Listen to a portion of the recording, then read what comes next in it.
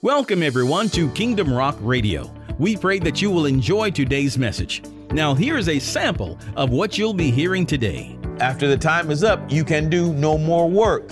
So there is a set time for you and I to bring the Father glory. There's a set time. And how do we do that? By allowing Jesus to live in and through us.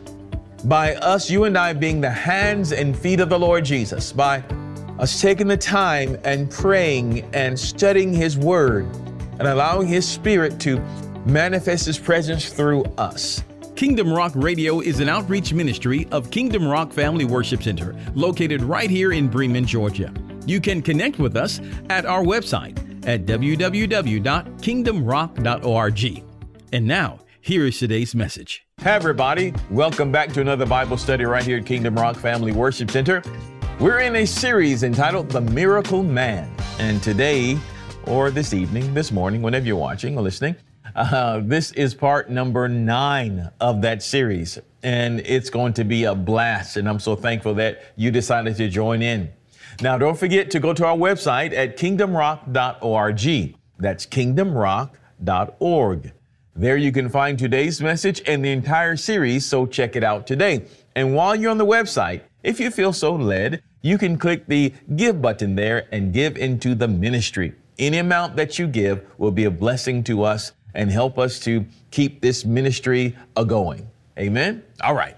Let's go now to part number 9 of this series, The Miracle Man. And we're actually in John, the 9th chapter. Now, John, the 9th chapter has 41 glorious verses. And some of you know exactly what I mean by that. Glorious verses, 41. And guess what? We're going to go through all of them. That's right. So buckle up. We're not going to be able to do it all today, of course, but we will over the course of the weeks. Now, we're looking at the miracles of Jesus in this series.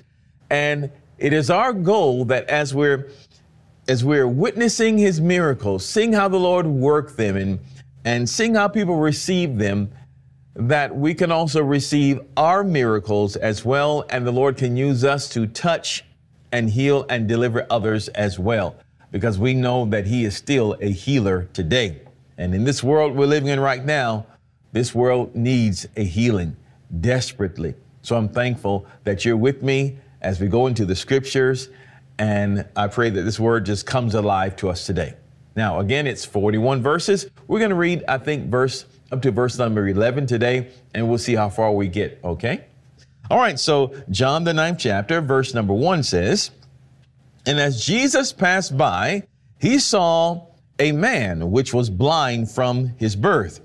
And His disciples asked Him, 'Master, who did sin, this man or his parents, that he was born blind?'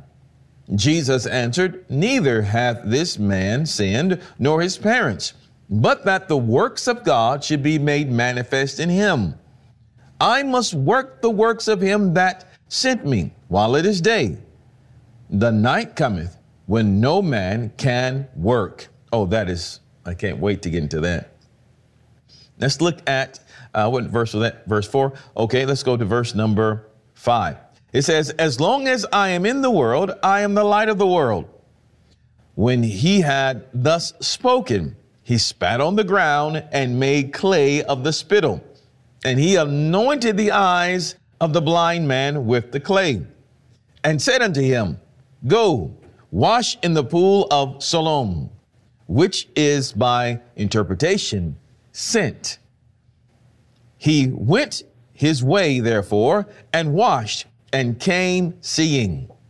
All right, let's stop there at verse number 7. I know I said 11, but let's stop there at verse number 7. So that's the miracle that we're going to talk about, out of weakness. And there's so much there that is actually going to take all 41 verses to catch the full meaning of this. This is so wonderful. So let's go back up to verse number 1 and really dive into this. Verse 1 says again, "And as Jesus," notice it says, "and as Jesus passed by, he saw a man which was blind from birth." Now, let's look at the first few words there. It says, "as Jesus passed by." So Jesus was in motion coming from somewhere.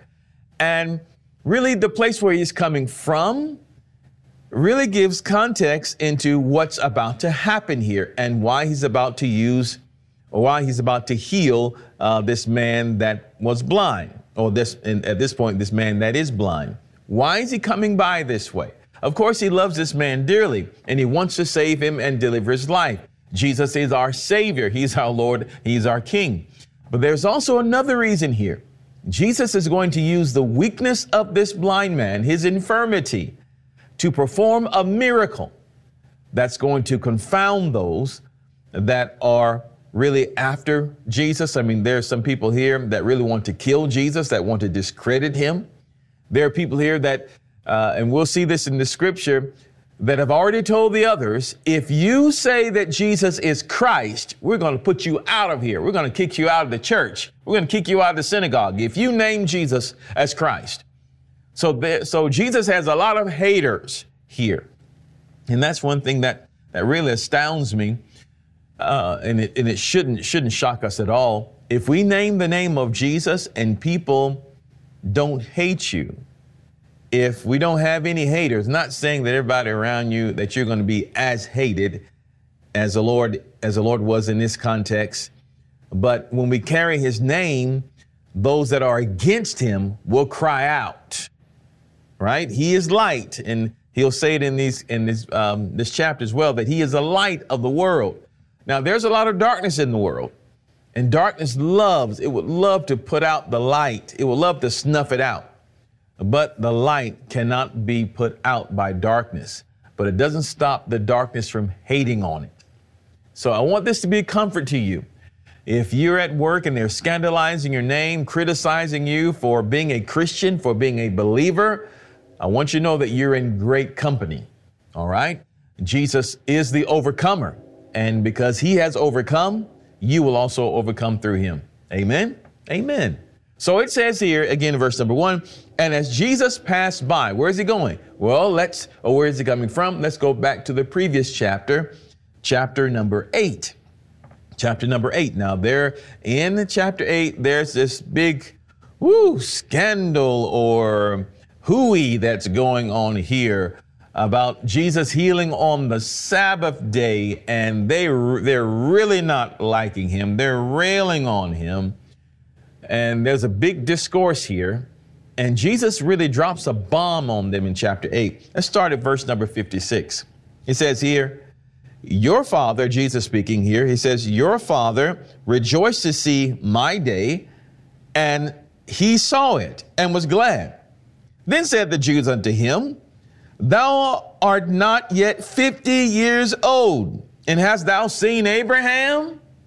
Listen to this bomb. Oh, I love this. Jesus said unto them, verily, verily, I say unto you, before Abraham was, I am. Woo! Look at verse 59. Then took they up stones to cast at him.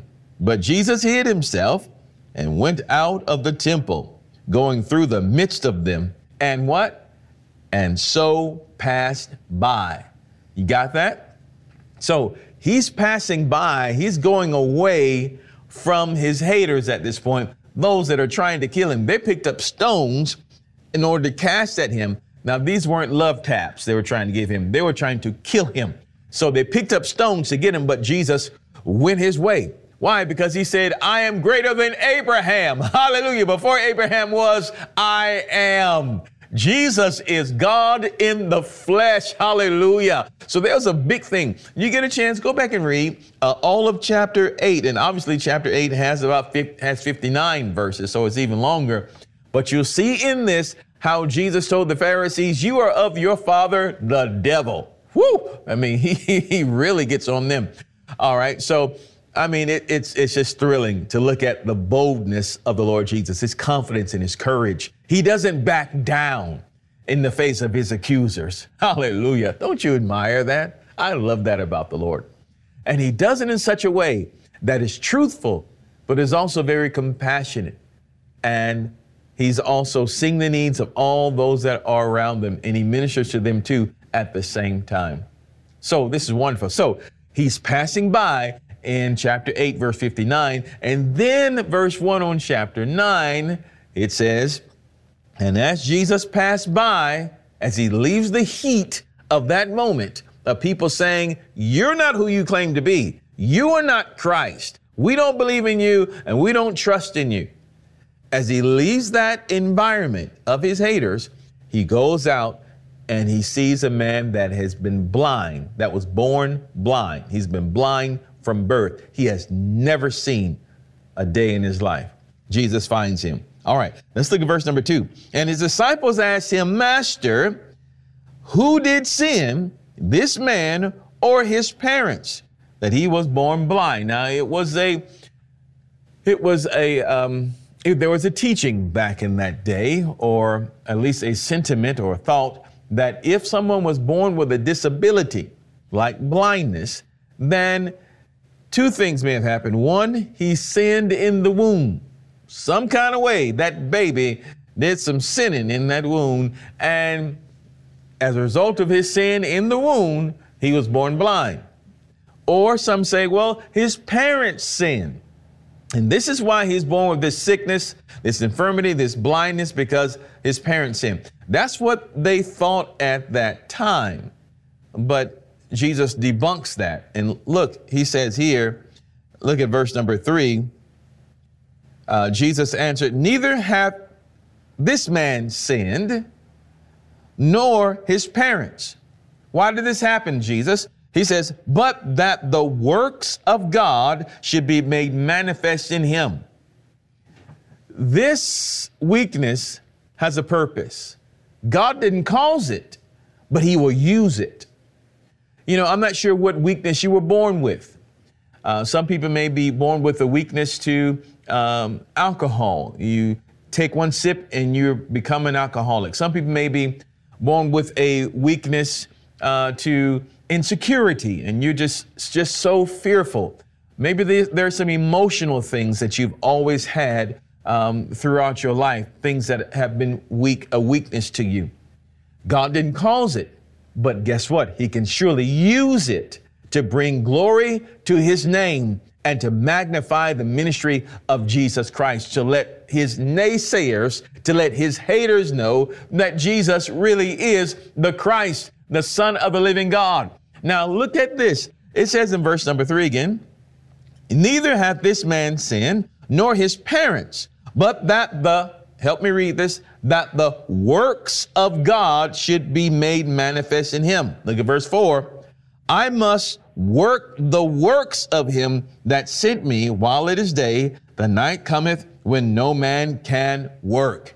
Now notice that Jesus said, the works of God. Jesus said this blindness here, this weakness, this condition is here, or God's going to use this so that the works of God should be made manifest, should be clearly seen. And then he says, I've got to work the works of God. Well, what are the works of God? Glad you asked. Let's go to John, the 6th chapter, still in John, the 6th chapter. Let's look at verse 28 and 29. Then said they unto him, what shall we do that we might work the works of God? Look at verse 29. Jesus answered and said unto them, this is the work of God, that ye believe on him whom he hath sent. Isn't that awesome? So the works of God talk about really miracles, signs or wonders, or the wonderful things that God would do in and through us that will be a light to those that are around us, that will help convince them that Jesus really is the Christ and bring glory to God the Father. Remember in John 3:16, for God so loved the world that he gave his only begotten Son, that whosoever believeth in him should not perish but have everlasting life. It's the Father's heart. And then the verse goes on down, of course, and it says that God does not want any man to perish. He doesn't want anybody to perish, but to come into eternal life through Christ Jesus, but to live. So it's a Father's heart for people to receive Christ so they may live, so that they may be delivered, healed, and set free. That's the Father's heart. So the works of God are, again, when Father is glorified, and Father is glorified when people begin to recognize that Jesus is Christ. So what's going on here? He's going to use the weaknesses of this man, his blindness. He's going to heal him so that people's eyes and attention will be turned to Jesus, and they'll think on him and say, you know what? This has never been done before. You must be Christ. And as they turn their hearts to God and receive Jesus as Lord and Savior, it brings glory to the Father. Hallelujah to the Lamb of God. It brings glory to the Father. He is glorified because that's the Father's heart, that people believe in Jesus and be saved. Glory to God. Not only from a burning, fiery hell, but to be saved from a life of hell and torment and torture and confusion and fear and doubt. God wants to deliver you. Let me tell you that now. He really wants to deliver you. All right, so let's go back into this. Our time is almost gone for the day. This is so thrilling, and we really haven't really gotten started with this. I want you to notice something else here. Let's go back up to verse number 4.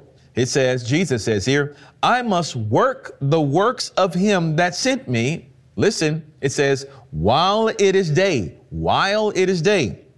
the night cometh when no man can work. What does that mean? There is a set time for you to do the works of God in your life. Now, there's a work that Jesus, of course, is doing to magnify the Father, and there's a work that you are doing, or that God will use you to do in the earth. You and I must work the works of God. So what are the works of God again? These are miracle signs and wonders, or these are things that God will lead us to do, good works in the earth. Jesus says it like this: you and I are the salt of the earth. We are the light of the world. A candle that when someone lights a candle, it is set on something. So it gives light to all those in the room, right? It's not put under a bushel. It's not put under a table, so people can't see it. No, it's set up in a high place. It's like a city set on a hill that cannot be hidden. You and I are light. Jesus gave us his light, the light of Christ that's in us. So as we go forth and do the works of God, as we work his work, people will notice Christ in you. They'll notice Christ in your voice. We're believing God for that. That when people see you, they won't just see you, although you're very handsome, very beautiful, I'm sure, but they just won't see you, but they will see Christ through you. When you touch them, they just won't feel you, but they'll feel Christ through you. When they hear your voice, they're not just hearing you, but they're hearing Christ through you. Why is that important? Because we want them to know that Jesus is Savior, that Jesus is Lord. He is our Redeemer. He is the lover of our souls. We want them to know that they can always have trust and faith in him, and that he will bring them out. And as they turn their hearts toward toward Christ, their hearts are turned toward Father, and the Father receives great glory. Amen. So this is wonderful. So Jesus says, I've got to do the work of him that sent me. And you and I also must do the work of him that sent us. Jesus said, as the Father sent me, so I send you. So you and I are also sent as ambassadors into this dark world. Now notice, this has a time stamp on it. He said, I've got to do this while it is day. While it is day. The night comes when no man can do work. So there's a set time. And when I was looking at this earlier, it sort of seems like, you remember taking those standardized tests in school or what have you? You had a set time to do it. They would say, all right, time starts now. And you have your pencil in your hand and you're writing or bubbling in or what have you, however you did it. Maybe it was on the computer. And when time was up, time was up. Put your pencil down. That's it. After the time is up, you can do no more work. So there is a set time for you and I to bring the Father glory. There's a set time. And how do we do that? By allowing Jesus to live in and through us. By us, you and I, being the hands and feet of the Lord Jesus. By us taking the time and praying and studying his word and allowing his Spirit to manifest his presence through us. That's our desire. We know there's a lot of hurt and a lot of pain in this world today. You don't have to go very far to see it. Yes, it's on the news, but I guarantee you it's probably in a few of the people that are around you right now. And sometimes we don't even notice. People may be smiling, but they're hurting so badly on the inside. And maybe all they need is just a smile. You know, I was in a grocery store a few years back before all the pandemic and all that stuff was going on.